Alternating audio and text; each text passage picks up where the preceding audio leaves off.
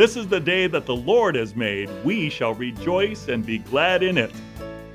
Hi, my name is Dr. Lou Diaz, pastor of Butte Bible Fellowship located at 2255 Pillsbury Road in Chico. And I'm providing inspirational teaching for you from God's Word each week. Listen to my weekly radio program, Encouraging Words with Dr. Lou Diaz, at 10 a.m. on Saturday or 10 a.m. on Sunday. If you would like to hear my current message series, you may call Butte Bible Fellowship at 530-892-0521. Praise the Lord for that message and song. How we need that, don't we? And thank you, Sam, for that wonderful picture behind us of Jesus holding a little girl lovingly on his shoulder. We can draw near to the Lord and know his personal, caring, warm embrace of love. Let's pray right now. Heavenly Father, we need that close walk with you. We need to draw nearer to you, and in drawing near to you, to know the joy of being in your presence. Thank you that you are with us. You'll never leave us nor forsake us. Thank you that your Holy Spirit is known as the Comforter, and he comforts us. And Lord, we pray that today's message would be a comfort to everyone who hears it. Speak to our hearts. In Jesus' name, amen. All right, today's message in our last service, our last sermon on Ruth, which is adjusting to a new normal, is this, that we have gone through this coronavirus. We're going through this coronavirus, and it's throwing us for a loop. I don't know about you, but it's changed my schedule completely. And everything I used to do, I can't do, and now I've got to figure things out in a new way. Same with you, I'm sure. Okay. Well, the book of Ruth, I have boiled down to 4 statements. 1 statement per chapter. Chapter 1 of Ruth is, you have a choice. What happened with Ruth? Her husband died. Her father-in-law died. Her sister-in-law's husband died. There's a lot of death around her, and her mother-in-law, Naomi, said, we're going to Bethlehem. From Moab, where Ruth lived, she was going back to Bethlehem with Naomi. She had a choice. She could choose to be bitter, or she could choose to be better. And she chose to walk by faith. She chose to commit herself to the God known as Yahweh, the God of the Israelites. And you have a choice. Life is how much percent of what happens to you? That's right, 10% of what happens to you. Life is 10% what happens to you, and what percent of how you respond to it? 90% of how you respond to it. Boy, you guys are really listening in and learning. Remember that what happens to you is only 10%, but how you respond to it makes all the difference. Ruth responded by faith, and God blessed her choice. Ruth chapter 2, you have a purpose. When Ruth got to Bethlehem, she immediately started to work, and work hard, and work because Naomi depended upon her. Here's 2 widows, Ruth and Naomi, and Ruth is the younger one, and she's working to scratch out a living for her and Naomi. She had a purpose, and God was leading her in fulfilling an even greater purpose, because God led her, of all fields that she could have worked in, to work in the field of Boaz, who happened to be a relative of Naomi's husband, and was therefore qualified to be a kinsman redeemer. And that brings us to Ruth chapter 3. Ruth chapter 3 is, you have a redeemer.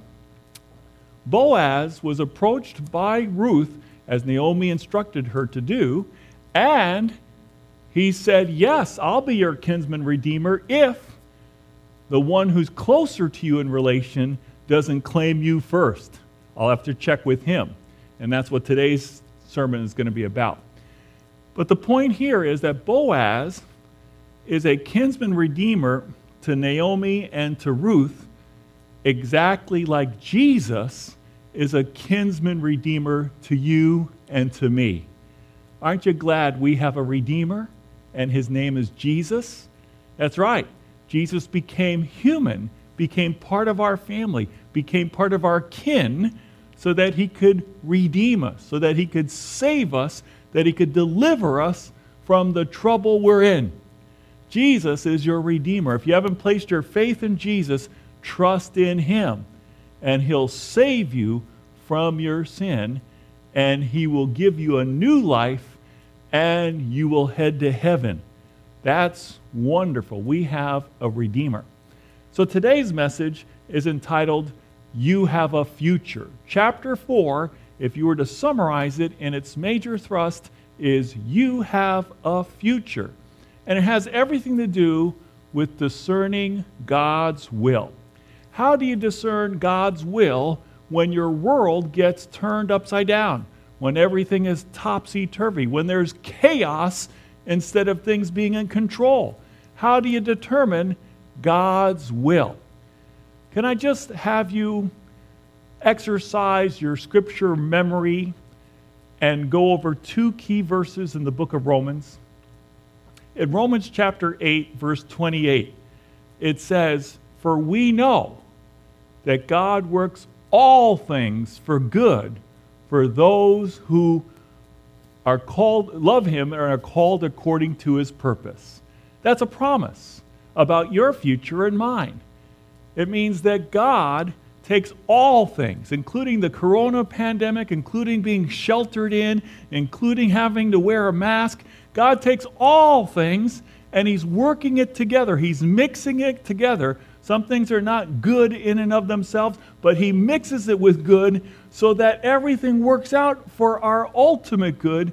And that ultimate good in verse 29 of Romans 8 says, so that we might be conformed to the image of his Son, Jesus Christ. So God is using everything for the ultimate good of shaping us in Christ. Someone said that whenever bad things happen, they're for one of two purposes. One, to bring us to the Lord if we don't know him, or two, to bring us closer to the Lord in conforming us to the image of his Son if we do know him. So there's a purpose and a reason for this. The second memory verse I want you to look at with me or think about is Romans chapter 12, verse 2. It says, Do not be conformed to this world, but be transformed by the renewing of your mind, so that you may be able to prove and approve the good and perfect will of God. You see, God's will for you is good, it's acceptable, it's perfect. And the only way you can prove it out and approve of it as you look back 2020 is by renewing your mind with his word. When you renew your mind with God's word, you can discern that God is working all things for good in your life, and you can say, wow, Lord, I am living out your purposes for me, and you have drawn lines in pleasant places in my life. Can you say that? Can you say that the Lord has drawn lines in pleasant places in your life? The closer you draw yourself to God and look through his word, the more you can see how he's taken everything in your life. Nothing has been wasted, but he's taken everything in your life, whether it's been good or bad, whether you made mistakes or you wandered away from him for a time. God has taken all of it, and he's mixing it together for your ultimate good of conforming you to the image of Christ, and you get to prove out his will, and you get to approve of his will, that it's good, it's acceptable, it's perfect. Now, with that in mind, let's look at Ruth chapter 4. First of all, it's all about testimony. At the end of this pandemic, you're going to have a testimony. And I hope your testimony is going to be a positive testimony, where you tell of your story of how God led you to adjust to the new normal that we're in now. You could have a bad testimony. You gave up You buried your head under a blanket and you wished it to go away and you struggled with depression. Well, that's not a great testimony of living by faith. God wants you to live by faith and have a good testimony. How do you have a good testimony? Number one, discern God's will. Discern God's will. Do the right thing. In the case of Boaz, he had said to Ruth, I'm going to have to check if the kinsman who's closer in relation to Naomi's husband Elimelech wants to buy his property and recover his inheritance and marry you before I'm cleared to be able to do that. If he passes, then I can do it. If he doesn't, he takes it, then I'm sorry, it's his. So verse 4 of chapter 4, Boaz said, I thought I should bring the matter to your attention and suggest that you buy it in the presence of these seated here and in the presence of the elders of my people. Boaz did the right thing. He went to the most qualified kinsman redeemer. He said, look, I've got witnesses around here, the elders at the gate, and I want to make sure you know that you have first right at claiming Elimelech's inheritance and taking over his estate. Verse 4b says, if you redeem it, do so. But if you will not, tell me, so I will know. For no one has the right to do it except you, and I'm next in line. So Boaz is doing the right thing. And I don't think he has his fingers crossed, but you know what I'm saying? He's kind of hoping against hope that this kinsman redeemer will take a pass, that he will say, no, I won't redeem it. But instead, this kinsman redeemer says, yeah, I will take over the inheritance of Elimelech. He says, I will redeem it. At that, Boaz's heart must have sunk because he was trying to discern God's will. But he made something very clear to this kinsman. He said in verse 5, on the day you buy the land from Naomi, the surviving widow of Elimelech, you also acquire Ruth the Moabite, the dead man's widow, in order to maintain the name of the dead with his property. So, by the way, there's a catch. There's some fine print in this contract. You can get Elimelech's land and all of his belongings, but you also have to marry Ruth and continue on the family line of Elimelech. At that, the kinsman says, then I cannot redeem it, because I might endanger my own estate. You redeem it. I cannot. He didn't want to touch it with a 10-foot pole. So the guardian redeemer said to Boaz, buy it yourself.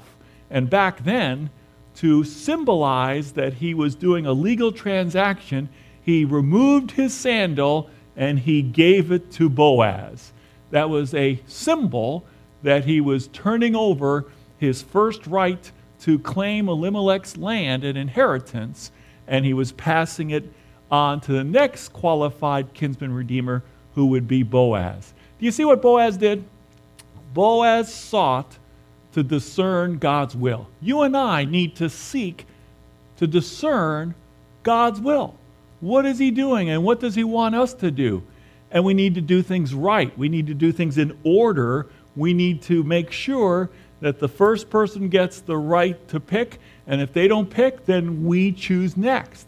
But we have to do the right thing at the right time, in the right way, with the right motive, and we'll get the right results. Discern God's will. Second, confirm God's will. We need to have the right motive. Verse 9. Then Boaz announced to the elders and all the people, today you are my witnesses that I have bought from Naomi all the property of Elimelech, Chilion, and Mahlon.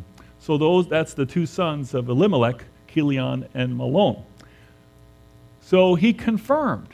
out of the right motive, and here's the motive spelled out for us in verse 10. I have also acquired Ruth the Moabite, Mahlon's widow, as my wife, in order to maintain the name of the dead with his property, so that his name will not disappear from among his family or from his hometown. Today you are witnesses. Do you hear what's going on? Not only did Boaz do the right thing in confirming God's will, he did it with the right motive. He said, so that there will be an ongoing line or heritage continued by me marrying Ruth and by Ruth having a child. Mahlon's posterity will continue. He will still have a family name.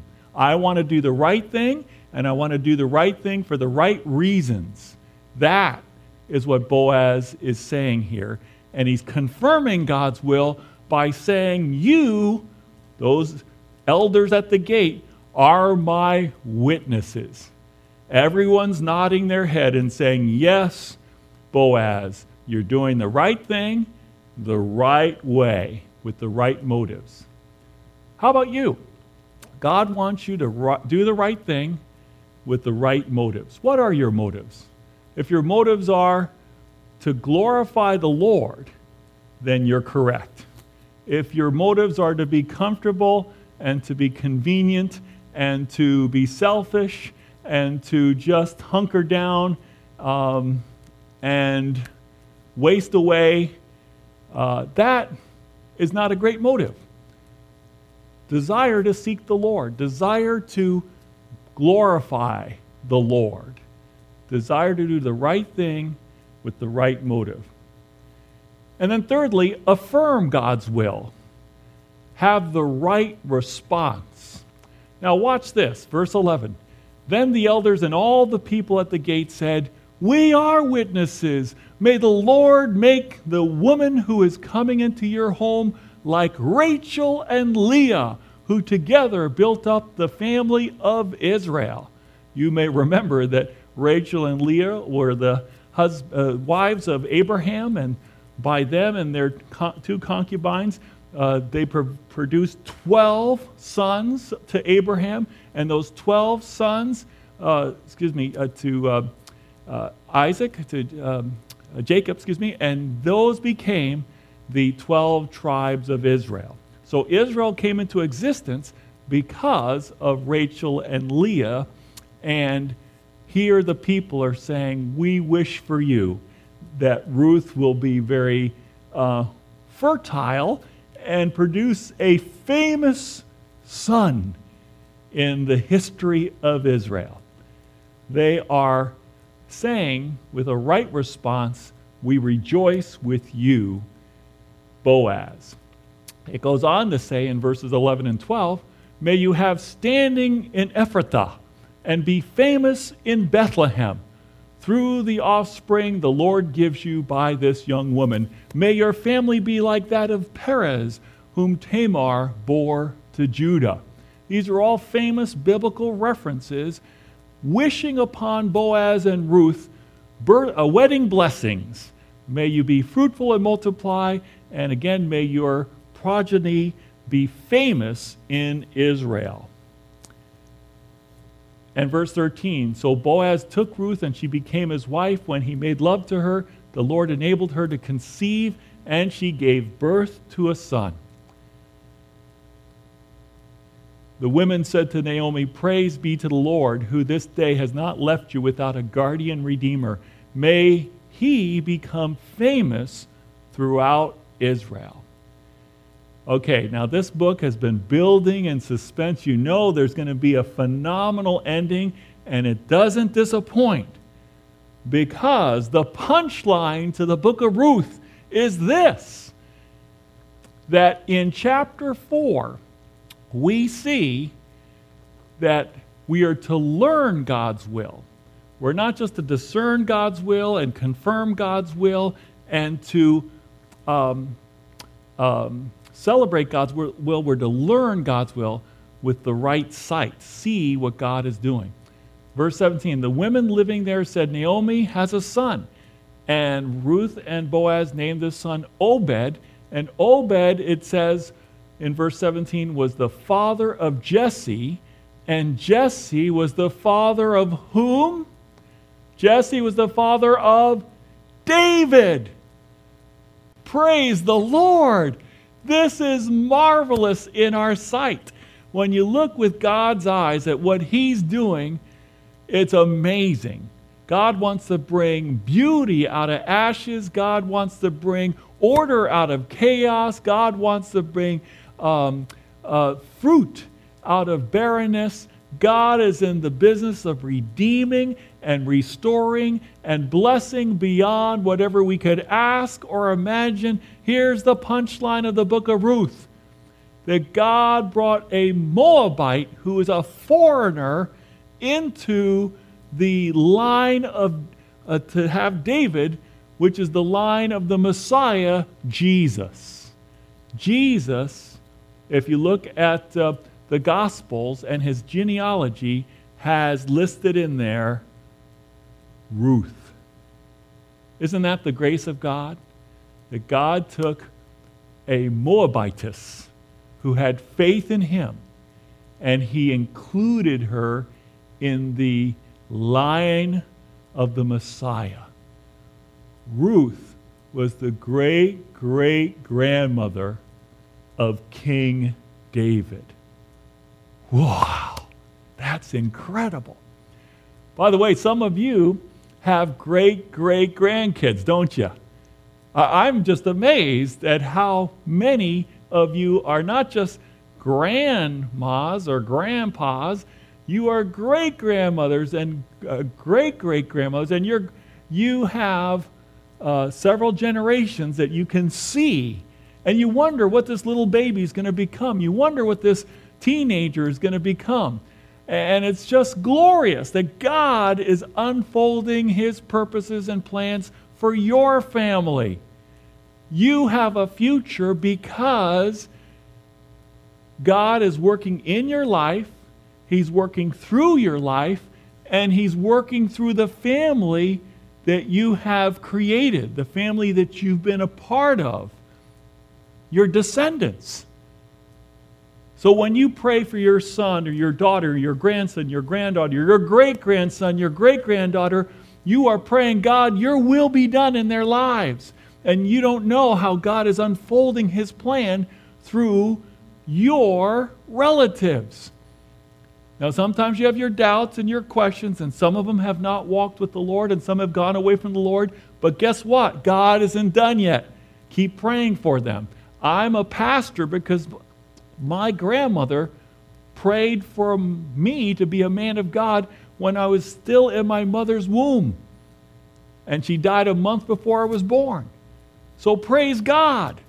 She didn't know I was going to become a pastor, but her future is being lived on. There's a memorial walking around on two legs, glorifying the Lord because of my grandmother who prayed for me. You pray for your grandkids. You pray for your great-grandkids. You pray for your great-great-grandkids. God blessed Ruth and Boaz to be the great-great-grandparents of the famous King David. So as I said in Romans chapter 12, verse 2, we not only get to live out God's will, we get to look back at God's will and give 2 thumbs up that God does all things well. Amen? God does all things well. You think, wow, I just made a big ink spot on my favorite kerchief. And an artist comes and makes a beautiful design out of that ink spot that you thought ruined your kerchief. God is working all things for good. He's stirring all things together for good for you. You have a future and a hope. God says, I have a future and hope for you, not for evil, but for good. Trust in Him because He's working everything out. You may not see it right now. You may have a very limited perspective of today or this weekend or just this month, but God has a long-term perspective. He sees your life. He sees the life of the people who come from you. And God is doing a generational working out. And we forget that. We think, oh, my life is over. No, it's not. You had a major impact. You still have a major impact. And your prayers have a major impact. Keep on praying for your relatives. Keep on praying for God to work all things for good in your life and in the lives of your household. Because God hears those prayers. God is sovereign. God is working all things for good. Do you believe that? He's working all things for good according to His purposes for those who love Him. I know you love Him. I know you say, your will be done on earth as it is in heaven, and you mean it. And God is more than happy to show you what He's doing in His due time. Some of it you'll look back and say, wow, God, I can't believe how you worked everything out to bring me to this point. Some of it you'll never understand why it happened. But when you get to heaven, you're going to look back and see why certain things happened the way they did and how God used it all for the ultimate good of conforming you to the image of Christ. You have a future. Let's pray. Heavenly Father, I thank you that we do have a future and a hope, and our future and our hope is through faith in Jesus Christ. Lord, we believe in Jesus, that He died on the cross for our sins. Forgive us of all of our sins. We believe in Jesus, that He rose from the dead. Thank you for giving us the gift of eternal life through faith in Him. And Lord, thank you that we do have a future, that you are working all things for good. We thank you that we could prove out and approve of your good, perfect, and acceptable will. Thank you for loving us. Thank you for being involved in our lives.